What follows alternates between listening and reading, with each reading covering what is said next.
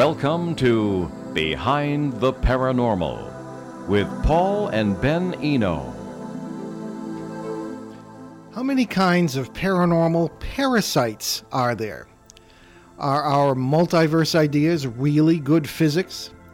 If you have a haunting problem, how can you tell if your neighbors are having the same trouble? Hello and welcome to the 619th edition of Behind the Paranormal with Paul and Ben Eno. I am Ben, and those varied questions came from my co-host and partner in the paranormal, my dad. And this evening we bring you an open line show to delve into some really great comments and questions from listeners, also from our ever-growing stack of emails. As always, we welcome your calls. The numbers are 800-449-1240. That's from anywhere in the U.S. or Canada, and 401-766-1240 locally. Also, we will monitor emails, paul at behindtheparanormal.com for emails. Don't forget about our Facebook page as well. Okay. Well, we have our first note here. This is from John, and John does not say where he is from. John from Nowhereland writes to us, "Hi, Paul. I have been involved with this stuff since I remember, but in recent years, it seems to have stayed away. After 20 years of really trying to understand what has happened to me and others, I have come to no conclusions. There are, though, certain people with ideas which seem to me to be onto something. Yours is one. I heard you mention on one of your shows about 9 different kinds of beings. Do you have a book which goes into detail on your ideas on the multiverse? Which one of your books would you recommend to learn about your conclusions?" Okay, yes. Well, John, thank you for the question. Actually, let's see. Really, Footsteps in the Attic and Faces at the Window, or really all 3 more recent ones, and that includes Turning Home, God, Ghost, and Human Destiny, would deal with the multiverse idea. Certainly, Turning Home goes into it in detail and how it has affected, at least in the paranormal sense, our history as a species. And I cite a number of conclusions, or not conclusions, but examples from archaeology, history, philosophy, etc., that have paranormal connotations. Some of them really big time, as we might say. Now, on the issue of that question, probably Cosmic Journey, our upcoming book written by the two of us based on our radio scripts, would also deal with that. It is the background to all our work, the idea that you don't have a material world, a wall, and then some sort of spirit world. I mean, you can see why people would think that, because that fits with our very limited paradigm, our very limited way of understanding our world and ourselves. But as the more out there areas of physics are indicating, that is not what we really live in. It's really a lot stranger than that, hence the idea that we have lots and lots and lots, probably an infinite number of parallel worlds where all possibilities exist, and where people who are dead here are not dead there, and you might see them and all this, and that's essentially how it works. But I'm intrigued by and a lot of other people are too, by your question about the various kinds of parasites. Okay. I have brought my list again here. This question keeps coming up. People, of course, are interested in it, and it provides some insight into how these things think and how they work. Okay, so at least over the years, I've identified what I believe are perhaps 9 different species, if you will, of these things, and I rank them by their apparent intelligence, experience, power, and vulnerability. Now, bear in mind, these are creatures.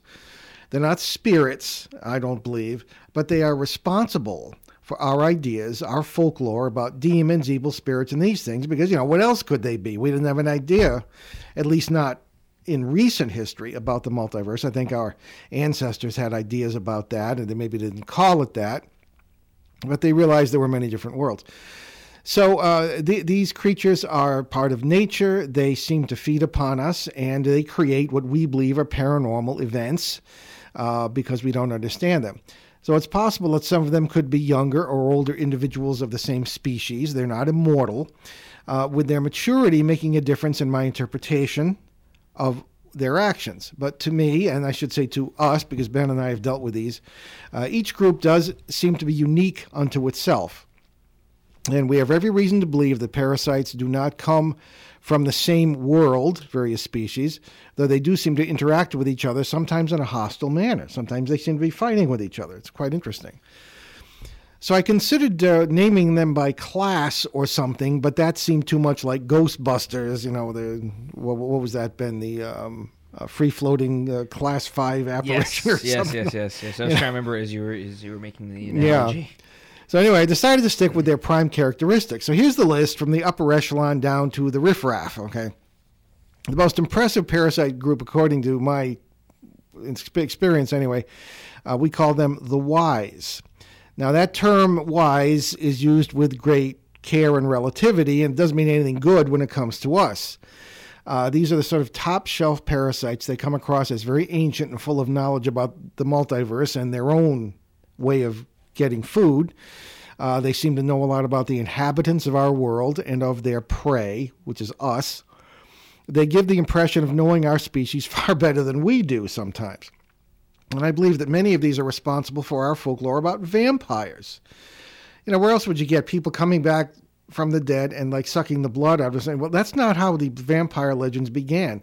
They began in places like ancient China, the ancient Middle East, as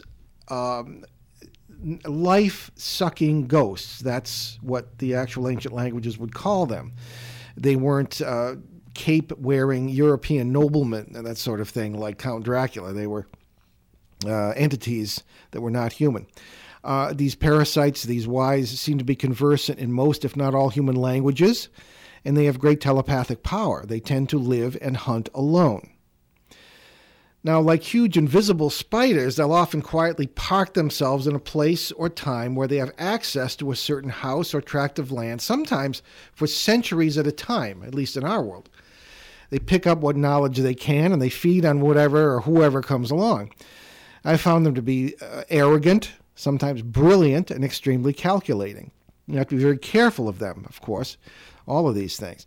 At the same time, once they know that you know what they really are, I found them surprisingly willing to communicate in a smug but semi-honest manner. Now, as we always say, be very careful about do not attempt to communicate with anything paranormal, and be very wary of their attempts to communicate with you if that does occur, because chances are they're not telling the truth. Ben, do you have any comment on that? Well, I think it's just, in general, a good rule. It's like your parents always tell you, don't talk to strangers. Boy, that's doubly true in this case. Yes, and it's like if somebody comes up to you that claims that there's some sort of all-powerful guru, would you believe them? No. Yeah, no, neither but would some I. People would. It's amazing. With what we've gone through in the past century, it's amazing that people are as gullible as they are. Well, I mean, not really. I mean, people are still people. Well, these aren't people. No. I'm saying that as a human being, getting tricked by stuff is what happens. Oh, okay, all right. I got you. Sorry. That's what I was saying. No. Yes, right. I see where the mistranslation happened. Okay. The miscommunication happened. And they're speaking the same language. Anyway, then the next level down, we refer to them as the elders. So, like the wise, the elders seem to have great knowledge and experience, but they're more apt to work together and to be leaders among other kinds of parasites, because they seem to have almost a society and they have leadership. They do not seem as interested in humans and human life as the wise do, except, of course, as food sources. Because they don't know really that much. They don't really know everything there is to know about us, to say the least. The third group is very interesting. The farmers, we call them.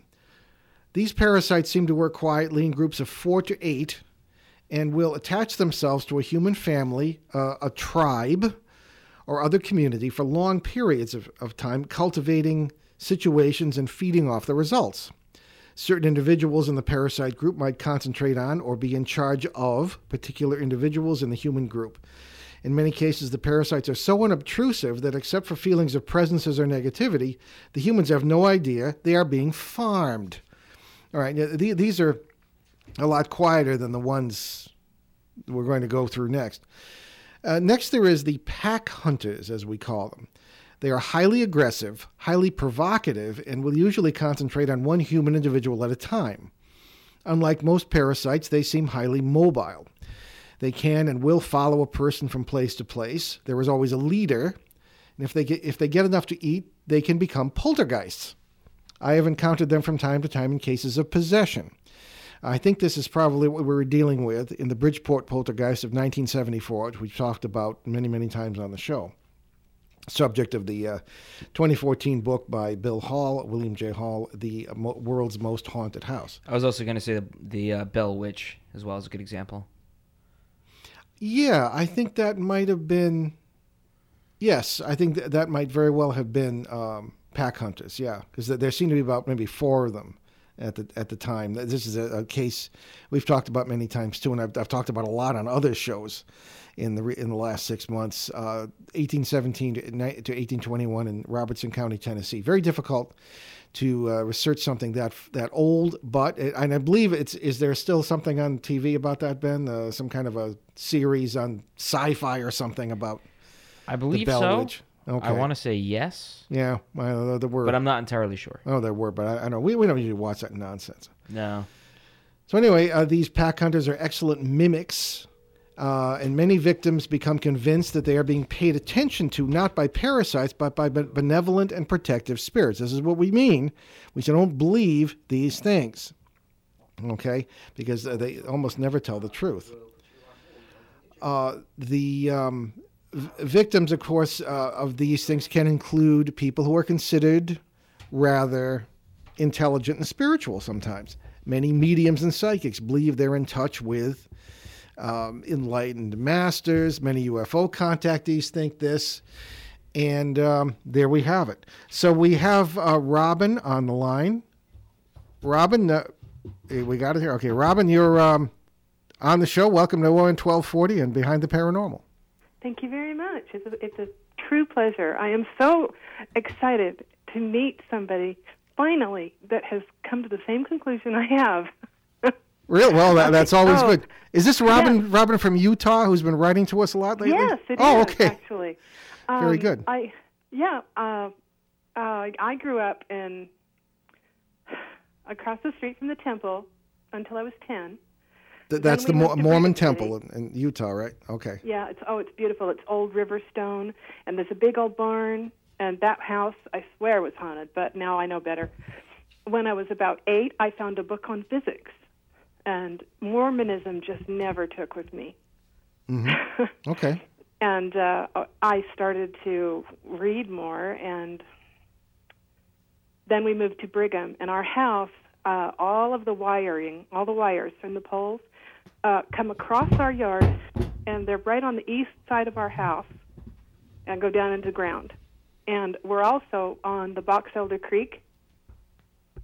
So my bedroom upstairs was like paranormal central.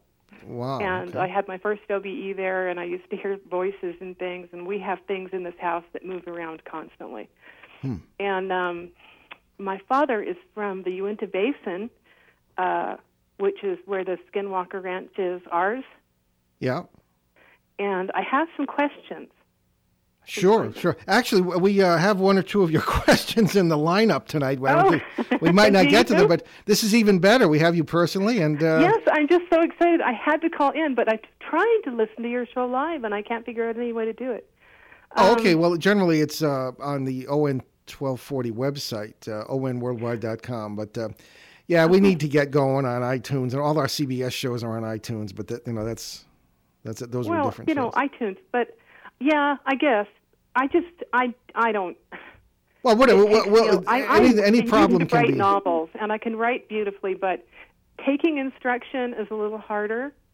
And growing up Mormon and telling my parents, there's something going on in this house. There's something really strange. One of my questions is, have you found that there's more paranormal activity on areas like out in the Uinta Basin is where the Ute Reservation is? Ben, you haven't been there, but you've been on the reservation in Arizona. Yeah, well, the Navajo one at least. Yeah. Right. And I know that my mother has Cherokee, and she's from back that way, and she said that was extremely paranormal all the time. Or is it more electricity and water tables and like the river behind our house? Well, I would say that it's all of the above to some degree. We keep running into cases, and I don't know. I always thought people were maybe exaggerating a bit about the Native American influence. However, we work with Shane Sirway, who is himself a Blackfoot shaman, and he lives in New Hampshire. and he's one of the few investigators we will work with, and he keeps running into the same kind of thing. The Native Americans, of course, were native, obviously, to these areas, and whether it be here in New England or out where you are in Utah, these were the inhabitants. Their shamans, several of whom I knew, not from the 18th or 19th centuries, of course. I'm not quite that old. Well, you never know. Yeah, you don't. They are very aware of multiple worlds. They may not use the same terminology, but they're very aware of the phenomenon. And they'll tell you, the shamans will tell you, well, that's what we do. We go into other worlds. Oh, yeah. And we bring back, we make it real here by, I suppose, what a physicist might say, collapsing the wave function. It's just different terminology, same reality. Yes, absolutely. Understand it. Yeah. So I think in that sense... In the Uinta Basin out there, they worked with, like Brigham Young was a pretty smart dude. He sent the Germans over to Logan where it's cold and mountainous, and the Scandinavians out to Vernal. And the Indians liked them because they gave them a lot of food. And so they told them, don't go up this canyon. Stay away from this place. Stay away from this place. Don't do this. Now, Ben, you heard something like that when... Yeah, I remember some of my classmates that were with me were not too bright, and they were like, oh, look, there's free pottery on the ground. And oh, no. A few of the natives that lived around there were like, whatever you do not touch this. Do not touch the pottery. And I knew better, and I didn't mess with it. They also went, there's a canyon near the Navajo Reservation in Arizona. Canyon de Chelly, I believe it was. Yes. Oh, Canyon de Che. Yes. Right. I haven't been there. I've been close to one. I've been to one close to that. But yes, you don't mess with their stuff. No. I stayed out. I was like, I'm just going to stay away from all this because I know people are going to be dumb. So I know better. I know better.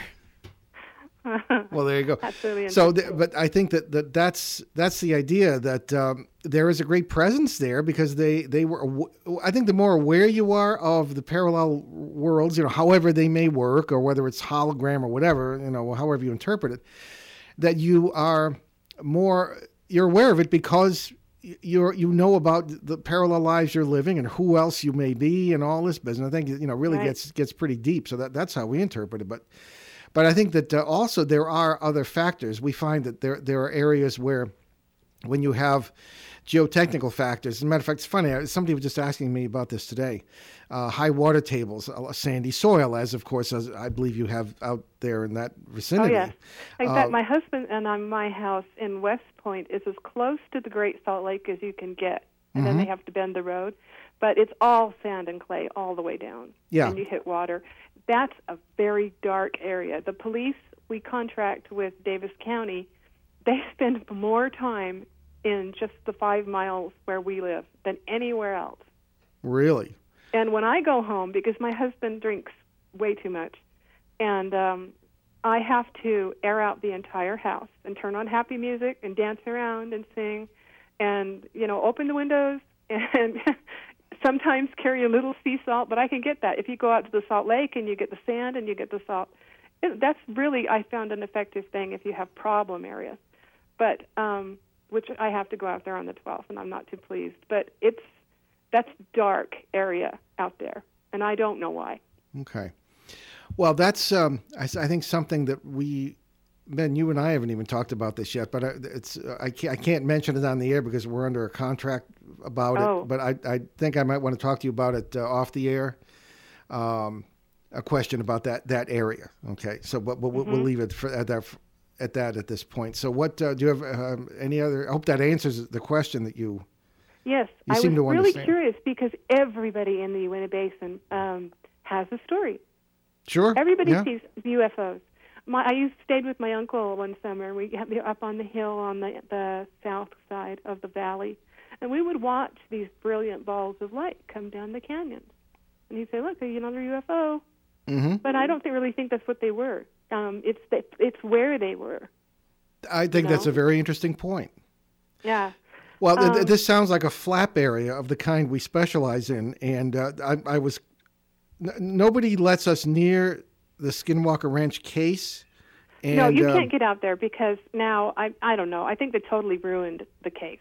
Well, I think they need and to look it's not at. the only place out there that's like that. Well, Everywhere, exactly. especially the White Rocks River where it comes down. If I'm right, that's where that branch is. Okay. And the Ute Indians tell you do not go up the White Rocks Canyon Yeah. because there are time portals, and if you step through a doorway, you might not get back. Well, for those who don't know, who are listening, Skinwalker Ranch is a legendary case now because of a book written about it, where there are all sorts of things occurring that seem to be unrelated, but are related, as we believe, to the whole multiverse process. You got everything from poltergeist activity, ghosts, UFOs, things coming through, things you couldn't make up, coming through holes in the air. At least those are the reports anyway. And supposedly a number of scientists are investigating this, and our caller lives in that vicinity in Utah. So there we are.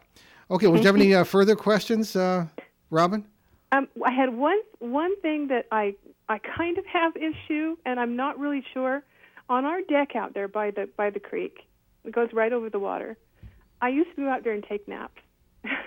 And one day I woke up, and there was this old hobo standing right there next to the bed looking at me.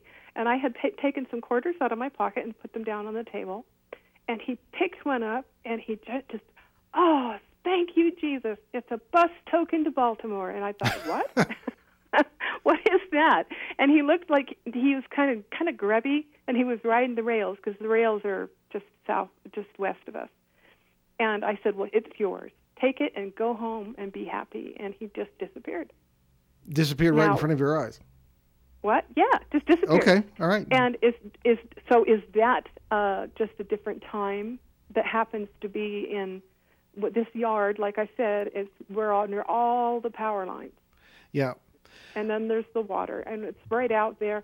What was that? Was it just somebody from somewhere else? I can suggest what it might be because we hear this all the time. Okay. I mean, I had no idea what a bus token to Baltimore and I looked on eBay and went, oh my gosh, that looks just like what he's had. Yeah. When he had it in his hand, it looked, it didn't look like a quarter.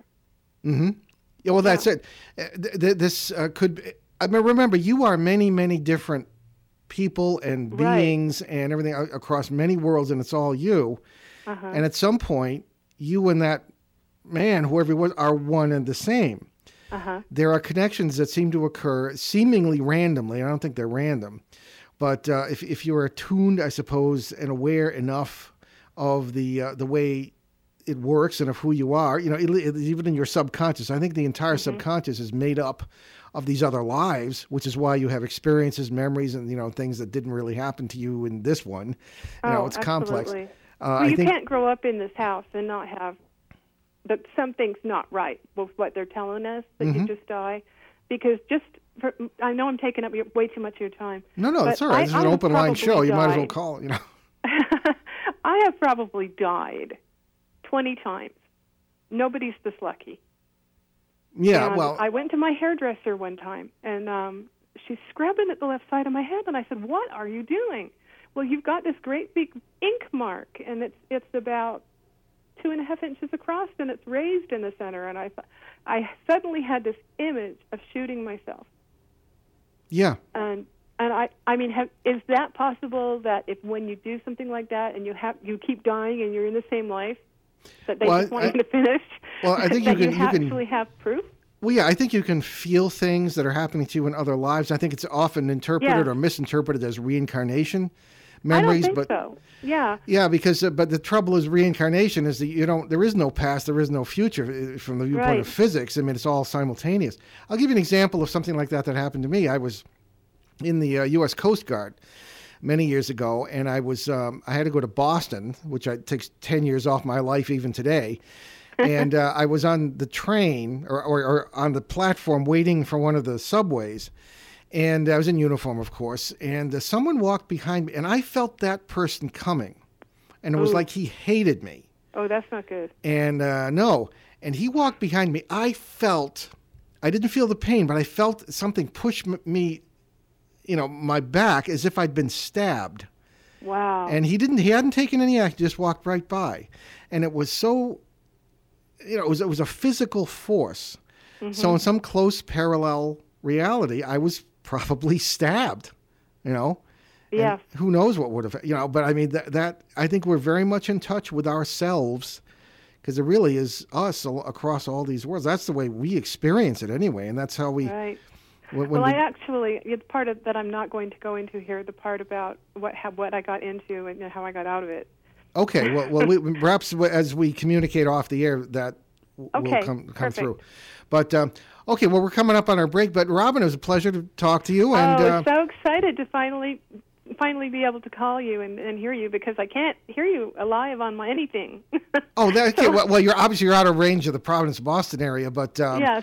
Perhaps drop me an email or something, and we will be responding to your questions and emails and things. And I do have a few things to ask you about that vicinity as a flap area. Okay, super. Great. Well, thank you for calling. Thank you. It's been a pleasure. Talk to you again, I'm sure. Okay. Bye-bye. Okay. Bye-bye. Okay, everybody. Let's take our break. You're listening to Behind the Paranormal with Paul and Ben Eno on WOON 1240 in New England's beautiful Blackstone River Valley. We'll be right back. ON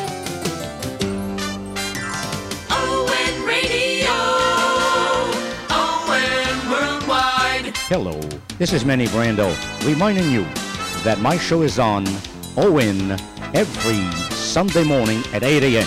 You forgot about me. What about you? Virginia Brando, your co-host. You and I are going to have a talk. Again? ON Radio, ON Worldwide. Okay, and welcome back. We have a number of charities that we've adopted that we always talk about. We'll mention those toward the end of the show in our announcement section. Yes. And we hope you will check out the links to those on BehindTheParanormal.com. So why don't we continue? Do you have any comment on what our caller said? Well, no, not really. I thought she had some good questions, and if I'm wondering what her other questions that she wrote were, or if those were the same things. Okay, well, no, there are a number of questions. We may or may not get to them tonight, but I wanted to... Yes, but a lot of good questions and observations. Yes. And a very interesting point of view. So we do. We have a very intelligent bunch of listeners here. Yes. So just to continue answering John's question about these 9 different species of parasites, the next group after the pack hunters is, we call them the rogues. These are loners who have many of the tendencies of pack hunters, but they operate in complete isolation from one another. Interesting. They operate freely through Ouija boards and seances, something we vehemently discourage. Because why? Because they are a very, very violent way of breaking through the membranes between what we interpret as parallel realities, and you don't know what's going to come through, because it could be a very different reality from what you're used to. And plus, as we say, these are parasites, and they're looking for you as a hot lunch. Okay. Anyway, these rogues operate freely, again, through these Ouija boards and seances, and they're very often responsible for poltergeist or possession cases. If I run into a poltergeist where there's just one, and that's only happened once, then I generally interpret it as one of these rogues. Next we refer to them as the passives. That's an interesting group, and it seems to be satisfied filling the role of second stringers, usually to the elders, a previous group we mentioned, but sometimes to other brighter parasites. In paranormal cases, we often find the passives in subservient positions. This is what I mean. They seem to have a pecking order and a ranking structure in leadership. These subservient positions, and because they're dominated sometimes cruelly by superior species. These parasites are not nice to each other necessarily. And they seem to feed on, in a manner of speaking, whatever crumbs, as it were left over by the elders after they were finished. Then there are the lost, as we call them. There's a fascinating tendency among all parasites to forget their own origins and even identities the longer they spend attached to their victims or hosts or in worlds that are not their own. I find that absolutely fascinating. Some are afraid to go back because they can't remember where they came from. So anyway, all this becomes especially evident as we approach the lower echelons among these parasite species. And it includes the ones I call the lost. The lost seem to operate as individuals, as the rogues do, concentrating on one person, even when there is little or no sustenance from that person. They often communicate verbally, and they will often give the impression that they need sympathy and even that they are sorry for the way they have to live. In one case, in the American Midwest, one of the lost actually was constantly apologizing to its human host. The host could hear a human-like voice but never saw the parasite. The tricksters is the next group. Now, in the folklore, particularly of Native Americans and really of all indigenous peoples, there is the notion of the trickster, something that leads you astray. And all of us in life have encountered things that were not what we expected them to be, or seemed to be almost some fate playing a joke on us, or this sort of thing. Well, if any species in the multiverse can be intellectual lightweights but clever at the same time, it is these tricksters, parasites. They will get energy flowing from their victims through startling pranks and unpleasant surprises. As with all parasites, their abilities to travel along parallel worlds will make it seem as though they can manipulate space and time. Don't be fooled by that. That's something that, as H.P. Lovecraft pointed out, we talked about him on the show last week, 2 weeks ago, actually. That in itself, that notion of manipulating space and time, strikes terror into the human heart. There's nothing more terrifying to us than a disjointedness in space and time. Tricksters are often the origins of the enlightened masters. We talked about space brothers or false spirit guides, whatever you have in your repertoire of bizarre enlightened beings. And they have a field day among gullible psychics and mediums, of which there are plenty. And the lowest echelon here is the brats, as we call them, and appropriately so. They seem to be what I call, they act like spoiled and at the same time frightened children. They seem to live and feed alone on a specific human who is also alone. Often an unhealthy bond will result. I actually found someone in dealing with one of the brats who actually was writing love letters to it because it had convinced her that it was a lover from a former life. Okay, go figure.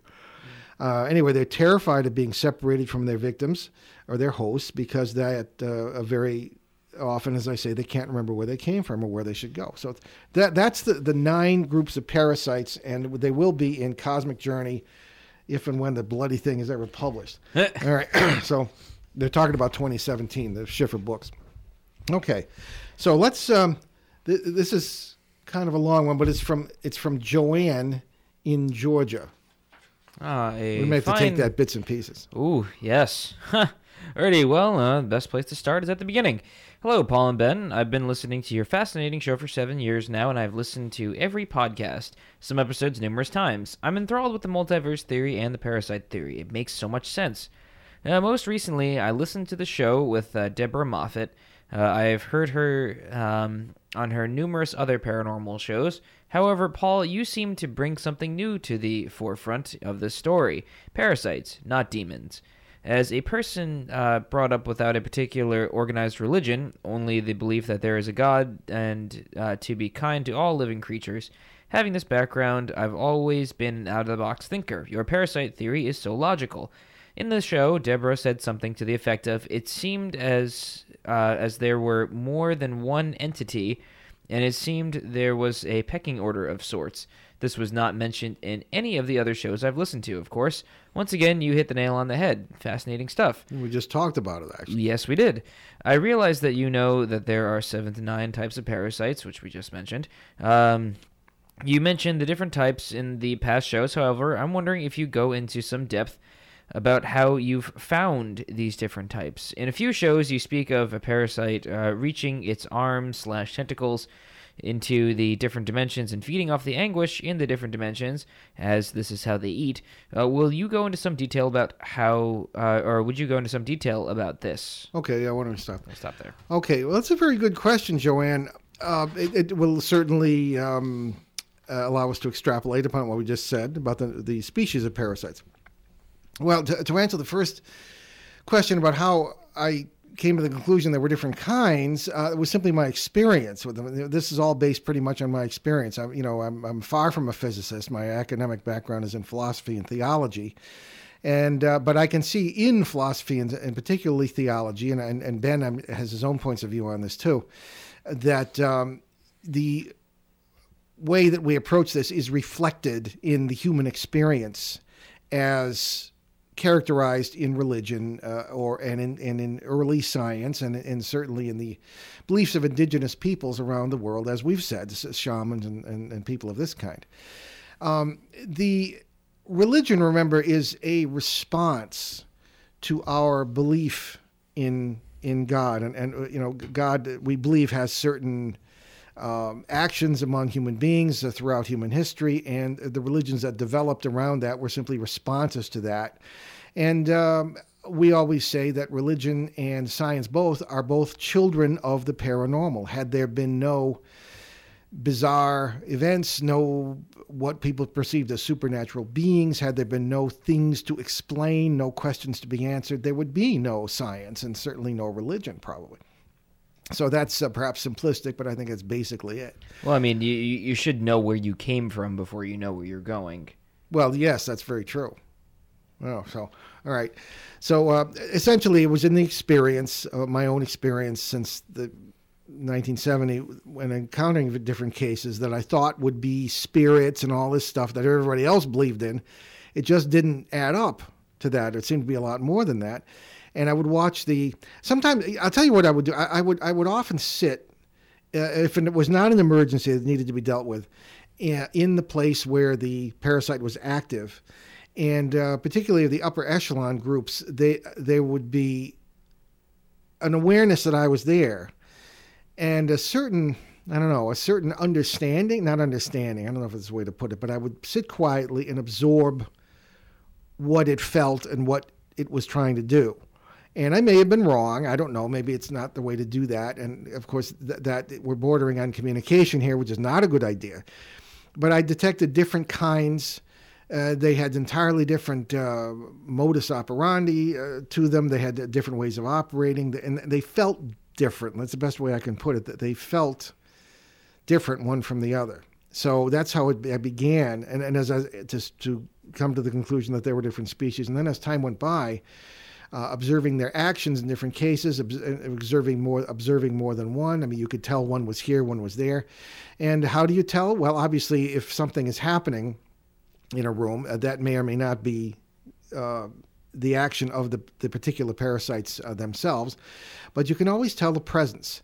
You know, it's probably the electrical fields that are involved, because we each have a DC electrical field, bioelectric field around our bodies, and when someone else comes into the room, even if you can't see them or hear them, you kind of know they're there.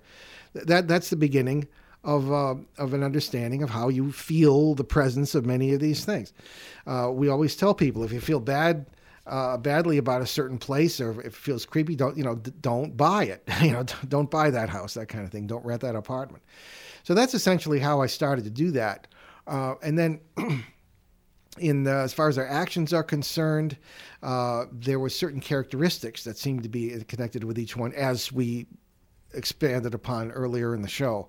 It seemed pretty obvious now at the time, and then as time has gone by, that this seems to hold up in dealing with it. I have not really encountered, I don't know if Ben can say the same thing, parasites that do not fit one of these categories. As I said early on, maybe we're just misinterpreting one in one case and another in another. Maybe it's the same species after all. And then the matter, you asked Joanne about the various actions in multiple worlds at the same time. This became apparent in cases where there would be seemingly unrelated events going on. We see these in flap areas too, but these were seemed to be parasite activity. I'm thinking of a case that I often cite in King of Prussia, Pennsylvania in 2004. And I went in, and there was an event going on in someone's backyard that apparently was an act of violence taking place in a parallel reality. The entity, the parasite, there seemed to be one, perhaps one of the brats, I believe, feeding upon that. And at the same time, it would go into the house whose yard this was taking place in and bother two girls who were roommates there. At the same time, there were the girls believed they were ghosts haunting them. Actually, there were people in a close parallel world just going about their daily lives. As a matter of fact, they thought the two girls were ghosts haunting them. This is how it works. And they themselves were being bothered by the parasite. So this can get really entangled. And I've seen them operating in 3 or 4 different worlds at the same time. Now, Ben and I have seen, but one of Ben's first cases in 2005 was what we call the haunted policeman of Vermont. And you remember we drove into that driveway. Your brother was with us, but he doesn't do any of this. He went to tour the quarry instead. And we were immediately drawn to a spot in that yard. Remember that? I do remember that very vividly. Yeah. And we didn't even say anything to each other. We got out of the car and we went straight to this spot in this yard where I later came to believe that there was a murder taking place, just like in Pennsylvania, in this yard. And this entity, when it couldn't get enough to eat from that, could have been another time to us or another thing, but again, all simultaneous, parallel worlds. It would walk into the basement of this house where a young police officer lived. And there was an apartment down there. And he said, gee, funny you should describe it this way, Paul and Ben, because whenever we get angry, he and his fiancée, and have an argument, things would happen in the apartment, and they would actually see this dark figure walking around the apartment. And because we told them that these parasites feed upon anger and all these negative feelings, and that's how it works. So that's another example. So I think this is really very common. So that's we essentially learned these things, I believe, simply by running into them and having to deal with them. So that's how I would answer Joanne's question there. Okay. Yeah, I mean, I think we use a lot of analogies Yeah. to describe these things, and I think it's taken literally occasionally, because what I gathered from her question was that these things have tentacles literally and move into things. I think it's hard for us to describe the method in which they move between worlds seemingly fluidly. Also, she goes on to say, I realize at times that these parasites will show themselves, as I've heard on other shows, but they call them demons. Paul, you said you felt bone structure. I wonder how they can traverse themselves into our universe, but be unseen. And know things about people from previous years, maybe because time is linear, and it's not. Not linear. It's not linear at all. Shapeshift into something familiar, use familiar voices. I'm sure all these questions are unable to be answered, but do your best. Thanks a lot, Joanne. Oh, I'm glad you have such confidence. No, actually, no, we can only approximate an answer. No, well, I mean, we can't say for a fact that we know these things. It's just from our best evidence and observation. This is our best evidence on observation, exact.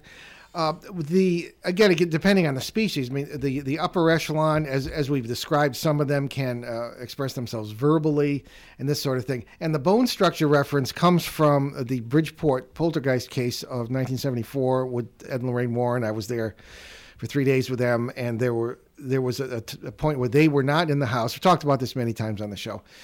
And I was in the house with the family, which was the two people and the little girl, a reporter, and a neighbor. Okay, and four things, and you could see them very faintly. We're coming down the hallway, and one stood in front of me, and I put the little girl behind me because I knew it was after her, and I pushed against it just instinctively. It pushed back, and I felt that this was a physical being. It was difficult to describe. It was not human by any means. It's difficult rather to describe, but the definite presence of matter was there. And the question is, well, how can they do that and be unseen? Well, these membranes, and physicists literally call them brains, B-R-A-N-E-S, short for membranes, between parallel worlds. It'd be when the physicist believes in this, and they don't all believe it the way we do. Many do, however, more or less. And we've had some on the show who've said it, including some famous names. But the more they are across the membrane into our own world, the more physical I think they are. There is serious evidence, and so even sometimes from my own experience, that even some of the people, you might see somebody passing you on the street, and they are they look perfectly real. Maybe you can feel their presence. You can if you shook their hand, maybe they could shake your hand, but they're not from this reality. And I don't want to get too nuts here, because I mean, this is what a lot of people are saying, and aliens living among us. Well, in the sense that some beings have a lot of access perhaps to our world as opposed to and live it in places where the laws of physics are different, and that's physicists admit that's possible, they perhaps could come into our world, and perhaps we do into theirs. Some of them anyway, even in dreams. I mean, this stuff really opens up all kinds of possibilities. I think people don't understand definitions these days. Perhaps not. Because the word alien, if you say that, it conjures up Somebody jumping out of a UFO or spacecraft. Yeah, I mean, that's not even what it means. It just means somebody from somewhere else. Somewhere or somewhere else. Yes. Yeah, So yeah. it's more of not even an augmentation. That's pretty much the definition of it. Yeah, well, someone that's true. who's not from here. So these things say in this Bridgeport house that they were not entirely in our world, and they looked like what the photographs that we have of parasites. They're literally electrified air molecules or plasma, and that's what you would see at the boundaries of the worlds. So maybe I suppose one rather simple analogy might be if you are, I don't know, anybody who's as old as I am, you remember people hanging clothes out in their lines, you hang the sheets. And sometimes when we were kids, we would get another side of the sheets and kind of push against it and see if we could feel the other person. And, you push and you shove and you laugh and all this. Well, maybe that's, in a way, kind of like what's happening here. I mean, if they're pushing against their own boundaries and we see the reflection of that on our side, and you see various forms and things of this kind, but they look like ghosts and vaporous and all this, that could be very well what's happening. So I think that is a real possibility there, as far as that's concerned.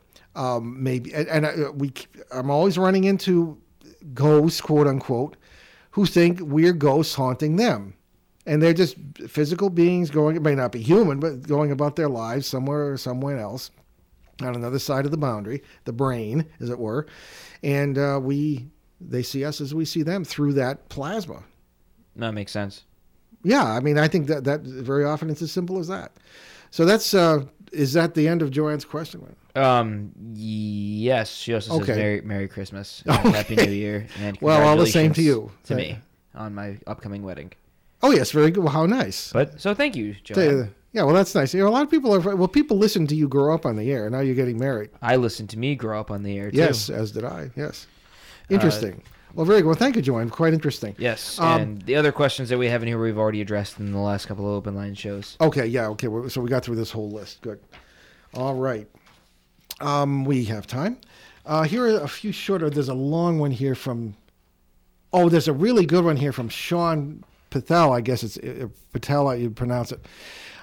Sean is a physicist, and he's commenting on our approach to physics, which he does not agree with. And we're going to need to take more time with that. And but it's not. We're not going to do it in like 5 minutes. No. So we're going to put this on the top of the pile for the next open line show. Cool. And I want to deal with it because I've corresponded with him. He didn't expect me to answer, but now I want to hear criticism. We want to learn. Yeah, it's the whole point of this show. Yeah, and when we get better information, we'll change our opinion. Yes. But I mean, it's got to be somebody who's May I see? walked in. Yeah. Well, there's another one.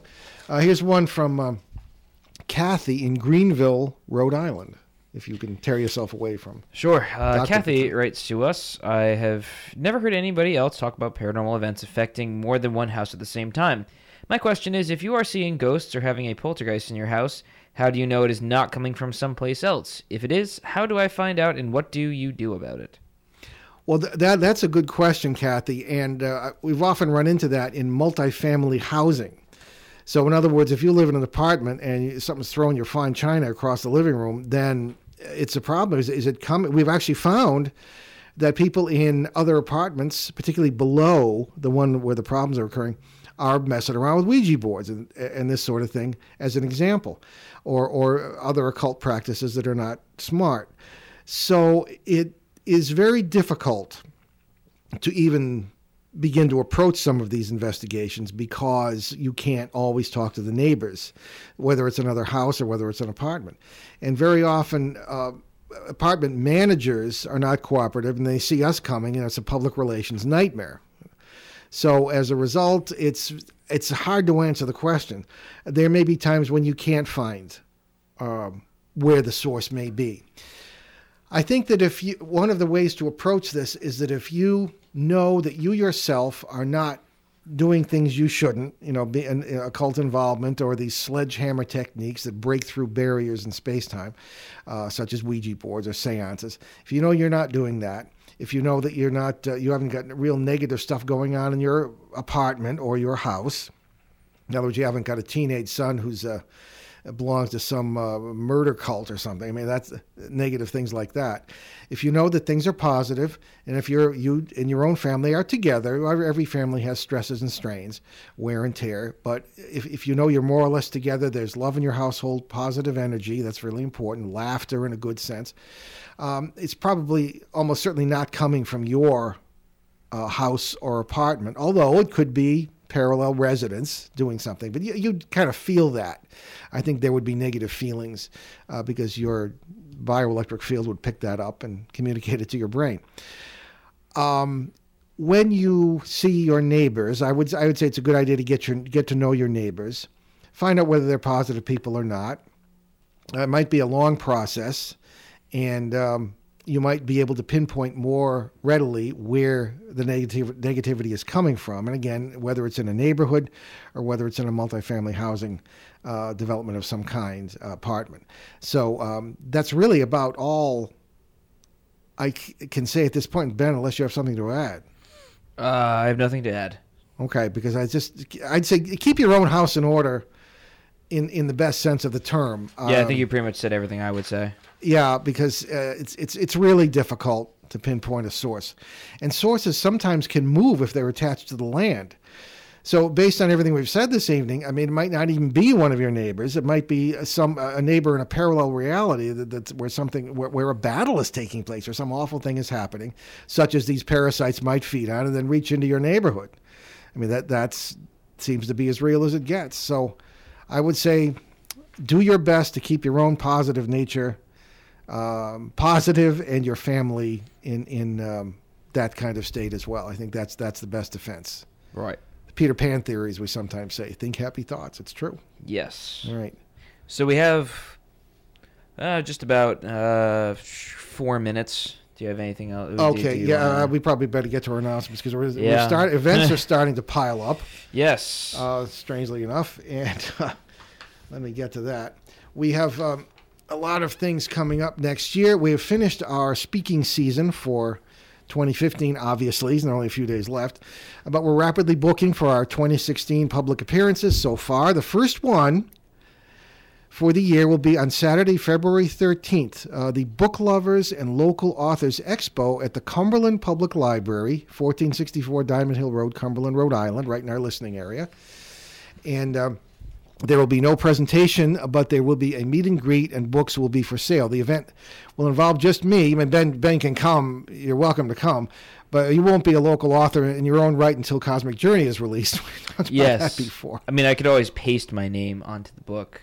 You could do that. People have asked you to sign books before That's true. With my byline. That's good. Why That's not? true. But you can find out more about the show and our public appearances and more at BehindTheParanormal.com, which we recently learned is rated one of the top websites in the world for visits and use. That's in the top million out of a million and a half, I should say, out of 544 million sites on the planet. It's like top 2% in the world. Was my surprise. Oh, really? Wow. At our site, you can find over 650 free podcasts of past shows from both ON 1240 and our 4.5-year run on CBS Radio, along with special shows and podcasts. And people love those free podcasts. You can find my books on Amazon.com, Amazon Kindle, Barnes & Noble, Nook, and all those usual suspects. But if you buy them directly at BehindTheParanormal.com, I will sign them for you, and you will help us keep all those podcasts free. Also on our websites, you'll find direct links to the charities Ben and I have adopted, including USA Cares and Canadian Veterans Advocacy. Also, Youth Mentoring Connection in Los Angeles, doing great things for use out there. BuildersHelpingHeroes.org, great stuff here in our local area from an affiliate of the Rhode Island Builders Association, literally building homes for disabled veterans from the War on Terror. And there are also, of course, 2 recent books, which we've mentioned several times. I probably don't have time to go into them right now. Certainly, most recently, I contributed to the newest book by Tim Beckley and Sean Castile, a tome with the eye-grabbing title, Timothy Green Beckley's Spooky Treasure Troves, UFOs, Ghosts, Cursed Pieces of Eight, and the Paranormal. We actually do have time to go into the other books by Tim Beckley. I only contributed a few paragraphs on why things can be haunted, quote-unquote, and why extraterrestrials might conceivably be interested in gold. I mean, wouldn't you be? But I got my name on the cover anyway, so all of these books are available at Amazon.com.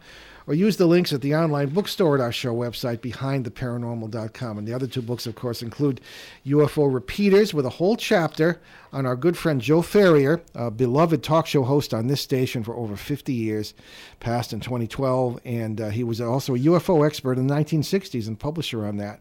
And that's about him. Certainly, The Bell Witch Project is another book from Tim Beckley's publishing company, and that has some contributions by me on some early New England paranormal cases that might be of great interest to many people. Like the Spectre Leaguers and all that. The Spectre Leaguers, yeah. You know, most people never even heard of that. That was reported to Cotton Mather, the great chronicler of early New England history, by one of our close cousins, Reverend Emerson. At the time. And, you know, as an old New England family, doesn't sound like it. But ironic that I went to Emerson College. You went to Emerson College, yeah. That's right. He was one of the ancestors of the founder of the college. Oh, yeah. I forgot that. And you were sixth cousin to the founder of the college. Oh, really? Huh? Yeah. Didn't know that. Anyway, yeah, exactly. So, in any case, those are excellent books. The Bell Witch Project has attracted a lot of attention, been on a lot of shows about that. Certainly an example of a poltergeist situation in that we mentioned it earlier, 1817 to 1821 in Robertson County, Tennessee. The basis of the film, An American Haunting, with Sissy Spacek and Donald Sutherland, on which I was a consultant, and there was a really interesting DVD we were going to make, but we didn't make it because they cut the budget. So in any case... so on next Monday, January 4th, we'll welcome military author, UFO aficionado, and novelist Mac Maloney, and we will put our heads together over the question, why does the military seem so interested in paranormal flap areas? Okay, well, very quick quote. Carpe diem, rejoice while you are alive, enjoy the day, live life to the fullest, make the most of what you have. It's later than you think. I'm Paul Eno. And I'm Ben Eno. Thanks for joining us on our great cosmic journey, and we shall see you next time after the new year. Return to this radio frequency 167 hours from now for another edition of Behind the Paranormal with Paul and Ben Eno.